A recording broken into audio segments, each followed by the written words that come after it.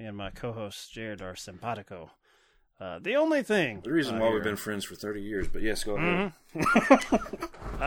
Your placement is better, because we were talking about 2 Days in the Valley, which I think we kind of mentioned... that was... What was that, a couple episodes ago? I can't remember when we broached that. It was probably with Hyro and then I don't remember. Yeah, so terrible episode. I try to block it out. You have 1 minute to decide the rest of your life.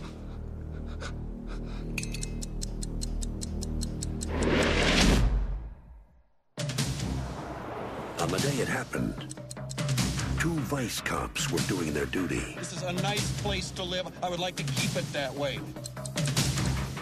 A woman was living on the edge. You've never done that before. An art dealer was falling apart.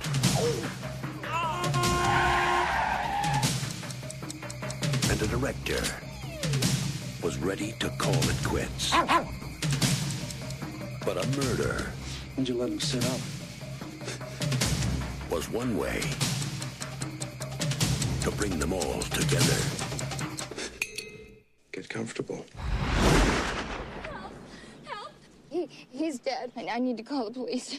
Lady, we are the police. Reicher Entertainment presents... This is where you get out. Roy's dead, right? You killed him. A story of intrigue. What's going on? This guy's holding us hostage. Greed. What are you gonna do? I'm going to get our money. Surgery. You don't have to be that homely. I'd pay for implants and liposuction, but don't take it as an insult. Coincidence. My partner and I discovered this crime scene this morning. I think that Becky Fox might be in on this. Really? Captivity. You got any pasta here? Any marinara sauce? You want us to cook for you? No. I'll cook. Rivalry. I mean, I know we're Valley detectives, so we're not all that bright, but how stupid does he think we are? Bravery. Go ahead. Shoot me. What are you, crazy? I think he's suicidal. We all have our flaws. Dogs. He's not vicious. He just wants to fetch. He's waiting for you to throw the gun. And ammunition. I'm a police officer. Stay where you are. What the hell's going on out there? Maybe that's how they make love in Titanic.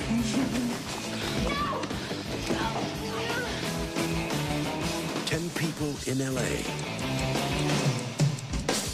One moment in time. Time's up. 2 days in the Valley. Ooh, another dog? Feeling Minnesota, because we were talking about okay. Tarantino-esque movies from the mid-90s, and we said this one fits the bill, but I didn't really remember much about it, except I didn't like it, so I was trying my best, Jared, to get this in, on fucking Halloween weekend, because I was deathly afraid that it was going to leave HBO come November 1st, and I did not want to have to pay for it. Not to sound too much like Hyro. I was going to say Hyro's ghost is here. Yeah, but he doesn't know how to find things online. At least I do have a clock where I'm like, I know where it is. I know where that truck has things fall off of it. Yeah, go back to our Eraser episode when I went fucking nuts about Crackle or Pluto or whatever that took it. Roku TV took it off when I was watching it for free. But what I did remember was that this is Charlize Theron's, I think it's her first screen appearance. Definitely first speaking part, first role. Because they advertise the hell out of her in this like white lingerie.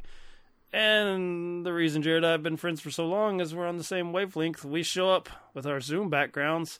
Jared, though, who currently has his hand in the chesticle area, is not blocking her with her legs spread as I don't mean to spoil the movie or the mood, Jared. She is spreading her legs for James Spader with red hair. And there goes my boner. It's gone. Yeah. So maybe that's... he has his hair in this one. Maybe that's why I'm blocking her. With me, it's you see the legs are spread, but you don't see the goods. And Jared being the nasty Hellcat. No, this is on brand for me, so... Yeah, you see it. All right, so had you seen this movie before? Never before. I had Heard seen... of it? Anything? Just in as much as I've seen a picture of Charlize Theron on the internet. That's the extent of... When has she been naked before? Jared learns, what is 2 Days in the Valley? That's the answer to that Jeopardy question. I appreciate places like Mr. Skin and such. Through my youth, I didn't have to watch this whole movie. They point out exactly where I need to watch and what I need to watch. And, yeah. In as much as there's a plot, it is various cast of characters. This is a Jared Dotson IMDb summary, which has 1, 2, 3, 4, 5, 6, 7, 8, 9, like 10 words in it. 48 hours of intersecting lives and crimes in Los Angeles. We really liked Pulp Fiction, in quotes. Yeah. But it could be hotter, I guess. Like, would you like a version where Uma Thurman goes topless? Well, yes, I would. Yes. And then I see it, and I'm like, I do need something a little more than that. Because I get that with Charlize here, and the movie's still garbage. Not at the cost of a whole 2 hours of plot that is... aimless, silly, pointless. I mean, pick your poison. Aimless and yet too complicated. You have, not even crooked cops. I guess you have stupid cops here, played by Jeff Daniels and what is the other guy's name? Eric Stoltz. Yeah. Mask. And Bob Seger fan. Eric Stoltz. The fucked up face. Yeah, they only kind of come into it. I couldn't tell you why Jeff Daniels is here. Like, his plotline kind of comes to a sad dead end where he lives across from a golf course and his windows are constantly being broken. He's having to send a present to his child that is signed "Your First Daddy," which tells you things aren't going too well. And then opening up a letter saying, "Hey, you can't be a cop anymore because you're a fucking nutter." That's he doesn't really rope into the rest of it, but that was the rest of them have this crazy stupid love thing going on where it's like eventually all the characters will run into each other, but it's mainly a modern western mano a mano gunfight between Danny Aiello and the aforementioned James Spader, the supreme dork, and then the other, I don't know, sad sex that around, a guy that wants to kill himself that has a dog, and then a jerk like Hollywood dude who's like mean to his assistant. It's a cast full of loser characters all intersecting, and for the life of me, I can't tell. Like, if you have somebody that is an offshoot, that the B story that ends, like, it has no bearing whatsoever, no bearing. But I thought Jeff Daniels was going to do a falling down thing where it's like, doesn't have his family, doesn't have his job. He was going to somehow come back in the movie just guns blazing. And I was like, man, this is going to be the movie where basically every character wants to kill themselves in some way. And then they find an avenue to where they don't care if they're getting shot at, because that was the intent of the day. A cat fight with Terry Hatcher. She's a Sober Cinema alum, not in the Hall of Fame for 1996, but she's a cat fight with Charlize Theron. Yet again, you leave a couple of women alone long enough. That's it. We picked up an older female demographic from our First Wives Club, where instead of asking for the perspective of a woman, I go to a young man who's just into older women and say, what do you think about this? And even he was disappointed. So Derek of the Grand Gesture there. This was not, it wasn't as critically reviled as I thought. It's got a 63% on Rotten Tomatoes. Yeah. I thought this was one of those, like, trash Tarantino ripoffs that everyone hated. Like, there was one called Things to Do in Denver When You're Dead with Andy Garcia. Like, there's a bunch of these type of things. But, no, this got kind of a pass. For what? I don't know. Charlize. I looked through. What did Ebert? That's the one that I always go for. Ebert or Siskel. What did they have to say about it? Shoot me. What are you, crazy? I think he's suicidal. We all have our flaws. I like the ingenious way the plot linked together, somehow connecting all of these very different people. I like the vignettes of the way people work and live, and I also like the way John Hertzfeld, who wrote and directed it, found so many different notes in the dialogue, from tough to weird to funny. I liked it too. And I actually found, of all the characters, probably the one that I would have least expected to be compelling was that blonde woman, played by Charlize Theron. It would seem to be the kind of throwaway dumb bunny that you'd find in a picture, but there's an earnestness about her, an energy of her character and the performance that's hard-edged and not silly. And the desperateness of her character, the sick joy of her character, all of that is, I think, in very much the spirit of this picture, which I liked a lot, too. You know, one thing I thought about watching these characters, you know, 6 degrees of separation, we're all just 6 degrees separated from anybody else, or 3 degrees. These people all seem to have gotten within about 1 degree and then fallen back. And that's it. They all live on the outskirts of this Los Angeles that's created in the media and in our imaginations and in movies. And they all want to kind of connect with the world around them, and they all fail. They have these kind of tawdry ambitions. Well, the spirit of the valley, and the reason it's placed in the valley, of course, is that you've got this seemingly lovely setting, and yet it has its tawdry side. There are too many street signs in the valley. They're all over the place, and there are too many of these fringe characters whose lives just aren't exactly what they wanted to create when they decided to move west to California. Coming up next, an emotional thriller called Caught, about a drifter who is taken into the bedroom of a woman bored with her. Well, here's a positive one that I wanted to mention from Stephen Holden of the New York Times. So, you know, just a little blog there that called it a sleek, amusingly nasty screen debut by a filmmaker whose television credits include an Amy Fisher docudrama. That's a weird. He starts off like, you know, talking about how awesome it is, and then there's like sort of a twist of the knife there, like made by some fucking nobody who works in TV movies. So it's hard to judge without, you know, clicking into the full reviews as far as like, was that just like a mediocre thing? But that's not a splat. What did Ebert think of this? I will look that up. While I'm doing that, can you judge the for the Mr. Skin people of the world? What did you think of the cat fight between Miss Hatcher and Miss Theron? It was pretty good. Pretty good. You got Charlize in a actual cat suit or a body suit. What was with her being in all white? You know what? As deep as this movie goes, I'm sure it was just like the blood will show up better if we have a white cat suit. That's pretty much it. Ebert gave it 3 stars. Jesus. Yeah. Said the movie will remind you of Altman and Tarantino, but the director here is good at sort of aping that method. Hirschfeld, the director, begins with inexplicable scenes and unexplained actions and then connects the dots until everything comes together. The ending is neat and ingenious. Jesus, man. They're all sad shitheads. What are they talking about? This being a cool, like, this has nothing to do. This is not even close to any Tarantino characters. The story, Jared, is so complex, according to Mr. Ebert. You wonder if he started at the ending and had to work backward to connect all those dots. Yeah, I got out my thumbtacks and my red yarn, and then I was going along with this piece of shit. Are you fucking kidding me? That's crazy as hell. I can't. That's why this is why when Rotten Tomatoes is useless, because I would have never in my life imagined that this film would be, what is it, 63, 62? Yeah, the audience went into the 50s. The audience went splat on that, which every now and then I had the audience gets conversation it right. Today. I had a conversation with Dave, my co-host on Off Screen Death, because I was citing that sort of comparison. I can't remember what movie we were talking about, but just download all my shows, all the links. Click on all of them. I'm not going to give you any tidbits or clues into my genius. I think it's so good, I just throw these thoughts away. Which episode? Who knows?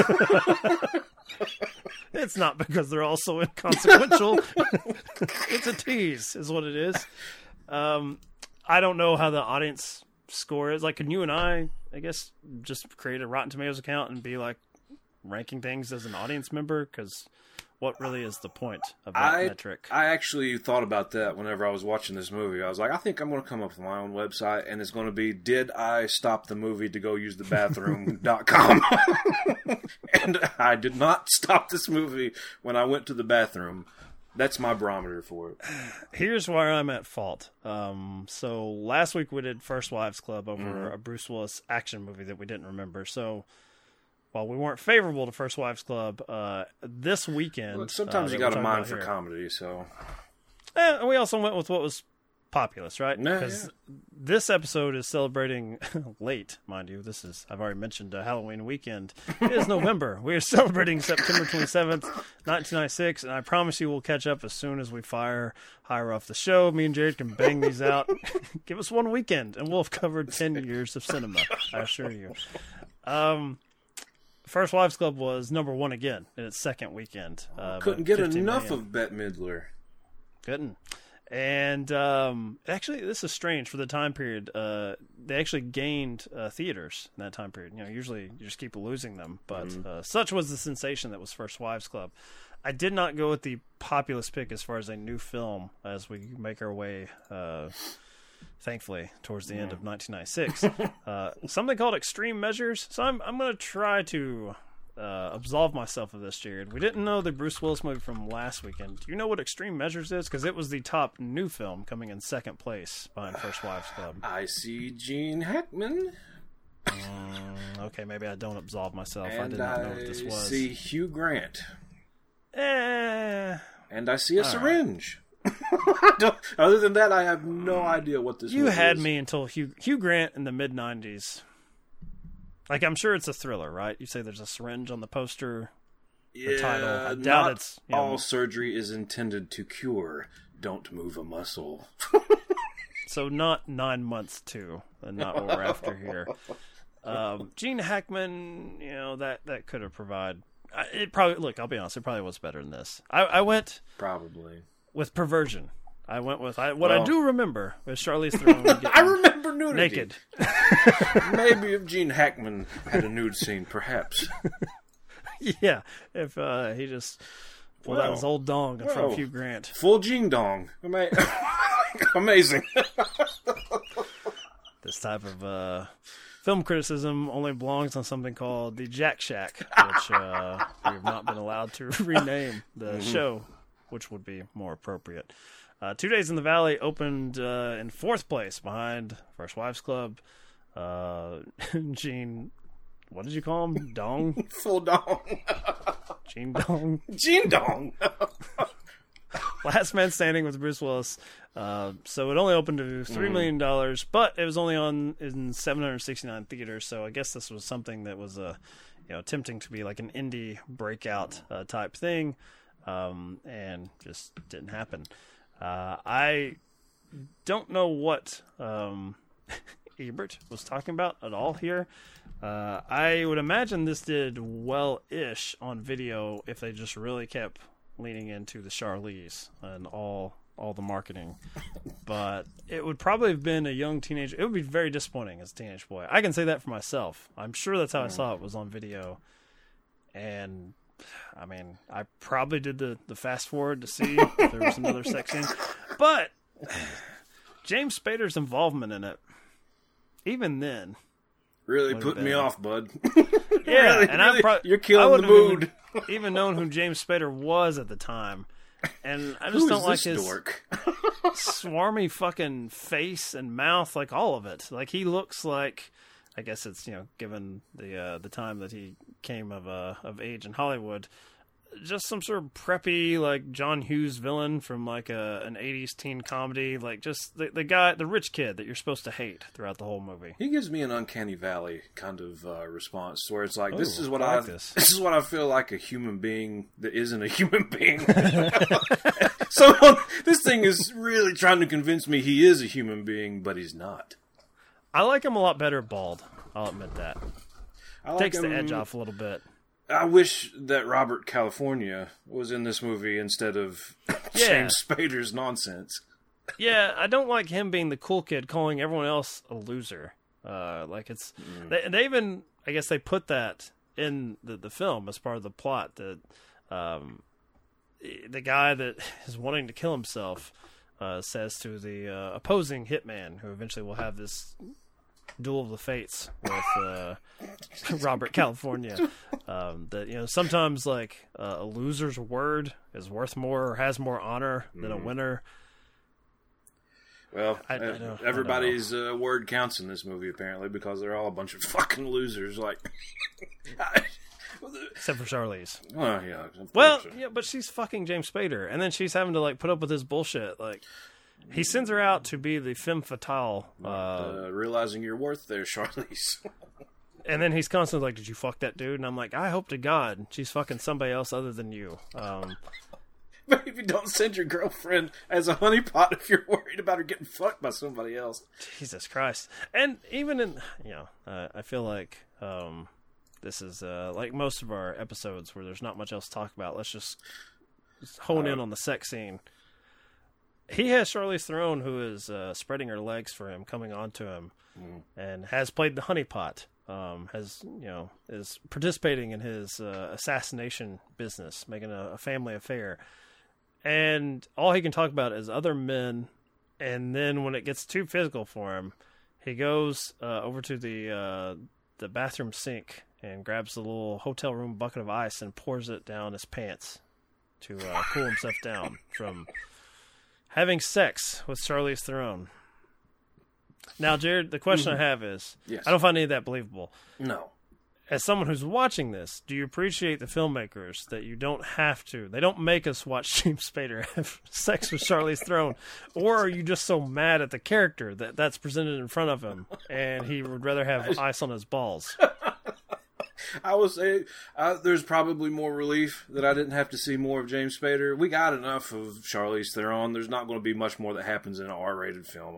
We've seen. You don't need simulated penetration with James Spader. He's the one doing the penetration. I don't believe it. I don't believe it. You're not going to sell me that James Spader is going to be able to have a woman that looks like this to begin with, unless it is really at gunpoint or she's mentally deranged. His most famous role is, I would say, is probably Sex, Lies, and Videotape, where he has any number of women like coming onto him. The basic gist of his character in that film is that he films women talking about their sexual experiences, but doesn't have sex with them, and then he masturbates to all the stories they tell when they're gone. Not in a Louis C.K. way, but after they've left the room. Let me get these 3 padlocks, and then we'll go. He's just an old-timey creep without doing anything that could be construed as criminal. And you know what? That's the character of his I like the most. Yeah, you're a weird little shit, and you don't deserve to get your junk out, except in the it has to be completely private. You and you alone. That's it. I like it when you're weird and it's obvious. I don't gotta wonder about. I don't gotta wonder if you're behind me or not. It's out in the open. I know what to expect of you. We're back into our Kevin Spacey material. I see. We've wandered into it. I don't know if I loved or hated the fact that Danny Aiello was this supposed John Wick wannabe. His fat carcass. Getting into gunfights and shit. Spoiler alert. I mean, not that it matters, but apparently his backstory is this woman kept Glenn Headley, who I believe has passed on. I know her from Dick Tracy. I think she was Dick Tracy's lady who was... So that voice sounded familiar. I couldn't place it.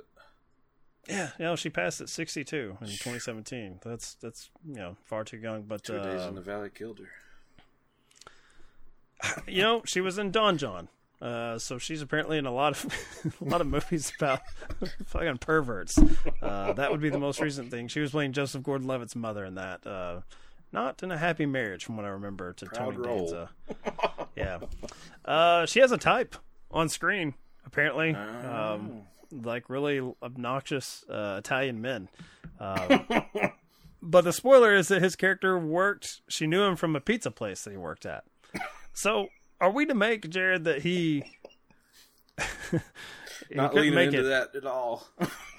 He couldn't make it in the 90s economy at a pizza place, so he had to kill people for money. What is it?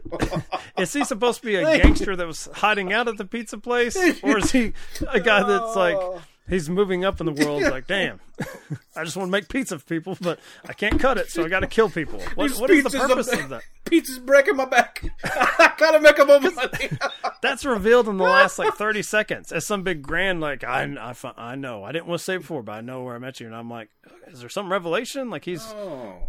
She saved her life in Brooklyn or something. I don't know. No. Oh, yeah, you used to work at that pizza joint. No, you worked at Goodfellas. You were flipping pies in the back. That's where I know you from. Yeah, an Italian that works in a pizzeria. Very progressive. I debated having Dave, my co-host, on for that. Good choice. You made the right choice. Go away, Bobby! Yo, Bobby! He has a name we can't pronounce, the last name. Not like the hitman's name of Dasmo Pizzo. Here. Dasmo Pizzo. You gotta. I swear. It's a good thing that Italians are white. Yeah, we can pick on them, I guess. It's cool on film Twitter. None of the names sound real here. This sounds like a fake script. Charlize is playing Helga Svelgen. I don't know. And then in her dying breath, is she speaking Swedish or what is it? Like Icelandic or Norwegian? One of my weird quirks is I always watch movies with subtitles. I don't know what it is. I just have to. So it tells you what language. She said Norwegian language. That's all it was. All right. Terry Hatcher is playing a character called Becky Fox with 2 X's. This sounds like my God, Jeff Daniels' cop is like falling down cop. His name is Alvin Strayer. This is not that far off from like the fake movie that Mark Wahlberg does in Boogie Nights. Dirk Diggler stars as, Rock Hard or something. Rock Hard, Will. You're going really, really on the nose with your pulp for this movie. It's okay. So what is it like? We started this by saying this is very much like this is not even Diet Coke Tarantino. This is Big K Tarantino. But Vincent Vega, it's a silly sounding name. How does that become, other than the quality of the film, and maybe that's all that it is, that becomes an iconic, cool character. Like people dress up in Halloween costumes as John Travolta, as Vincent Vega. But here, if the movie doesn't work, we're like, Helga Svelgen, what the fuck is this? Becky Fox bullshit. It is all to do with the writing and the plot. It has to be because...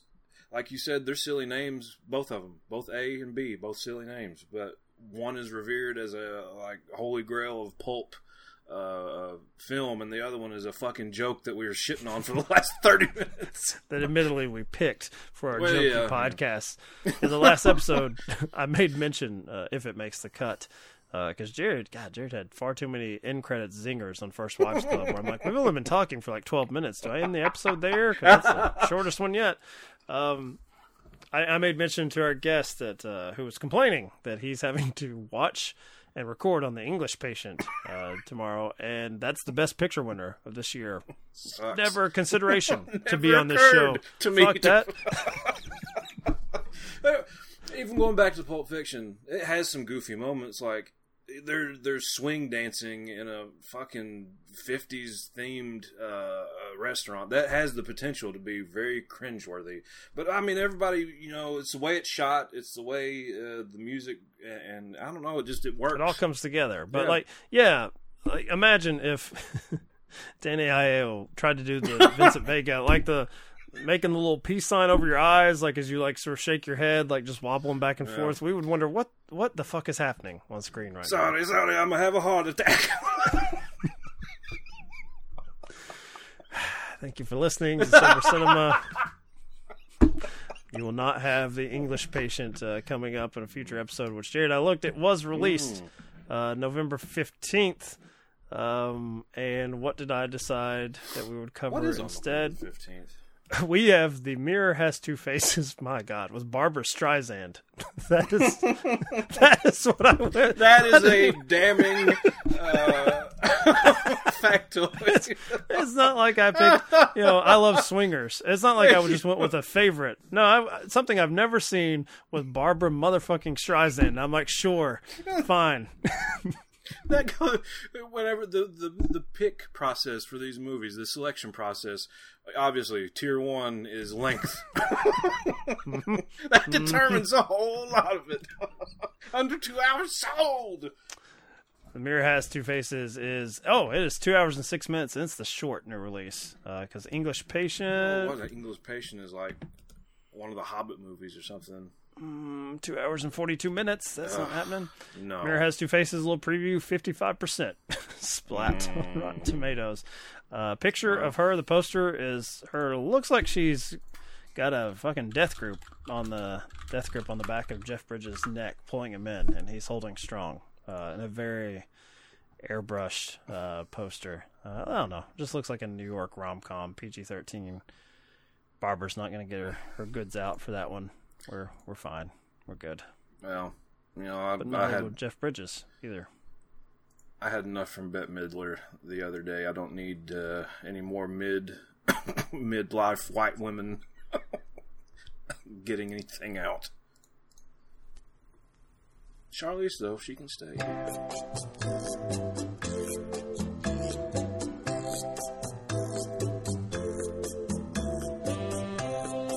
The scotch on the rocks, please. Any scotch will do, as long as it's not a blend, of course. Single malt. Glenlivet, Glenfiddich, perhaps, maybe a Glengow, any Glen. Rum gone! I'm thirsty. I want a beer. What about you? You want a beer? Just a drink. A martini, shaken, not stirred. What about your character, Brock Landers, and what some people might consider violent attitudes towards women? Violence? No. What? I mean, if there's a certain amount of, violence or action in this series of films, that's the movie. If Brock Landers is slick with a gun, he does so only in the vein of good and right. Brock protects the values of the American ideal and fights for causes that instill pride in a society where morals are hard to come by. Who sent you? Who sent you? Get the fuck off me. Lie still, I'll punch you in the goddamn face. Fuck off. I'll find out who sent you. Amber, I live in this world. I don't like violence any more than you do. Violence is a bad thing. But when you see violence in films, it's, if movies, films caused violence, we'd be able to wipe out violence tomorrow. Boom, no more films. That's fine with me. I'll find something else to do. I'll fuck on my own time. I got other interests. I'm a magician. And, hopefully I like, that will be something that I focus on in the future because you can't fuck forever. I realize that. Anyway, violence is something that plagues us as a society. Well, the fine line is I'm playing a character. I'm Dirk Diggler. Brock Landers is a character that I'm playing. He's a law enforcement type of guy who is hired by people to stop these bad individuals. How do you stop bad individuals? By saying, please, stop drug smuggling and, extorting and jewelry sales and stuff like that. What are you supposed to do? It's like in law enforcement, the one thing I learned when studying and preparing for this character was you have to deal with people in the way they're dealing with you. Criminals are violent. I'm dealing with murderers. These women are obviously beautiful, but that is like a cover-up. That's like their costume. These people are wicked, bad people. And myself and Chest are every day putting our lives on the line to fight for justice. Chest is always fighting for vengeance, for people who can't stand up and can't protect themselves. And I think it's important. I'm gonna ask you once more, and I'm gonna ask you nice. Where the fuck is Ringo, you bitch? Fuck you. Oh! Why do I love him? Yeah. He's very special, and he can fuck hard or he can fuck really gently. He's the best. I'll tell you what, if I was looking for a best friend in life, I would want Chest Rockwell. You know what I mean? Because that guy, he'll take a bullet, he'll take a nunchuck, stand in the way of a karate blow, karate. Dirk would kill me for that. We can change that bit. He'd stand in the way of a karate blow. Basically, he backs up Dirk, chest, it's all the same to me. Brock backs up Brock in any situation, and he's a master of the nunchuck. And I can't actually do this yet. I've been working with the sensei. You can block a bullet with a nunchuck. And I have seen film of guys doing it. I'm not able to do it at this time. But if you bring that thing quick enough, you can't block the bullet. You can deflect the bullet. You can send the bullet in another direction. That's why karate is so important in these films. You know, we don't use weapons that much, unless they're using weapons. We fight crime with power, you know? You fight strength with strength, you know? And I think what we're doing is actually very good. And that's where that part, I think, comes into the whole family aspect of the film, because it shows that crime is bad. And then, you know, I think ultimately audiences relate to our sense of justice. And when vengeance has to be served, Chest and Brock are there to stand up for the everyman.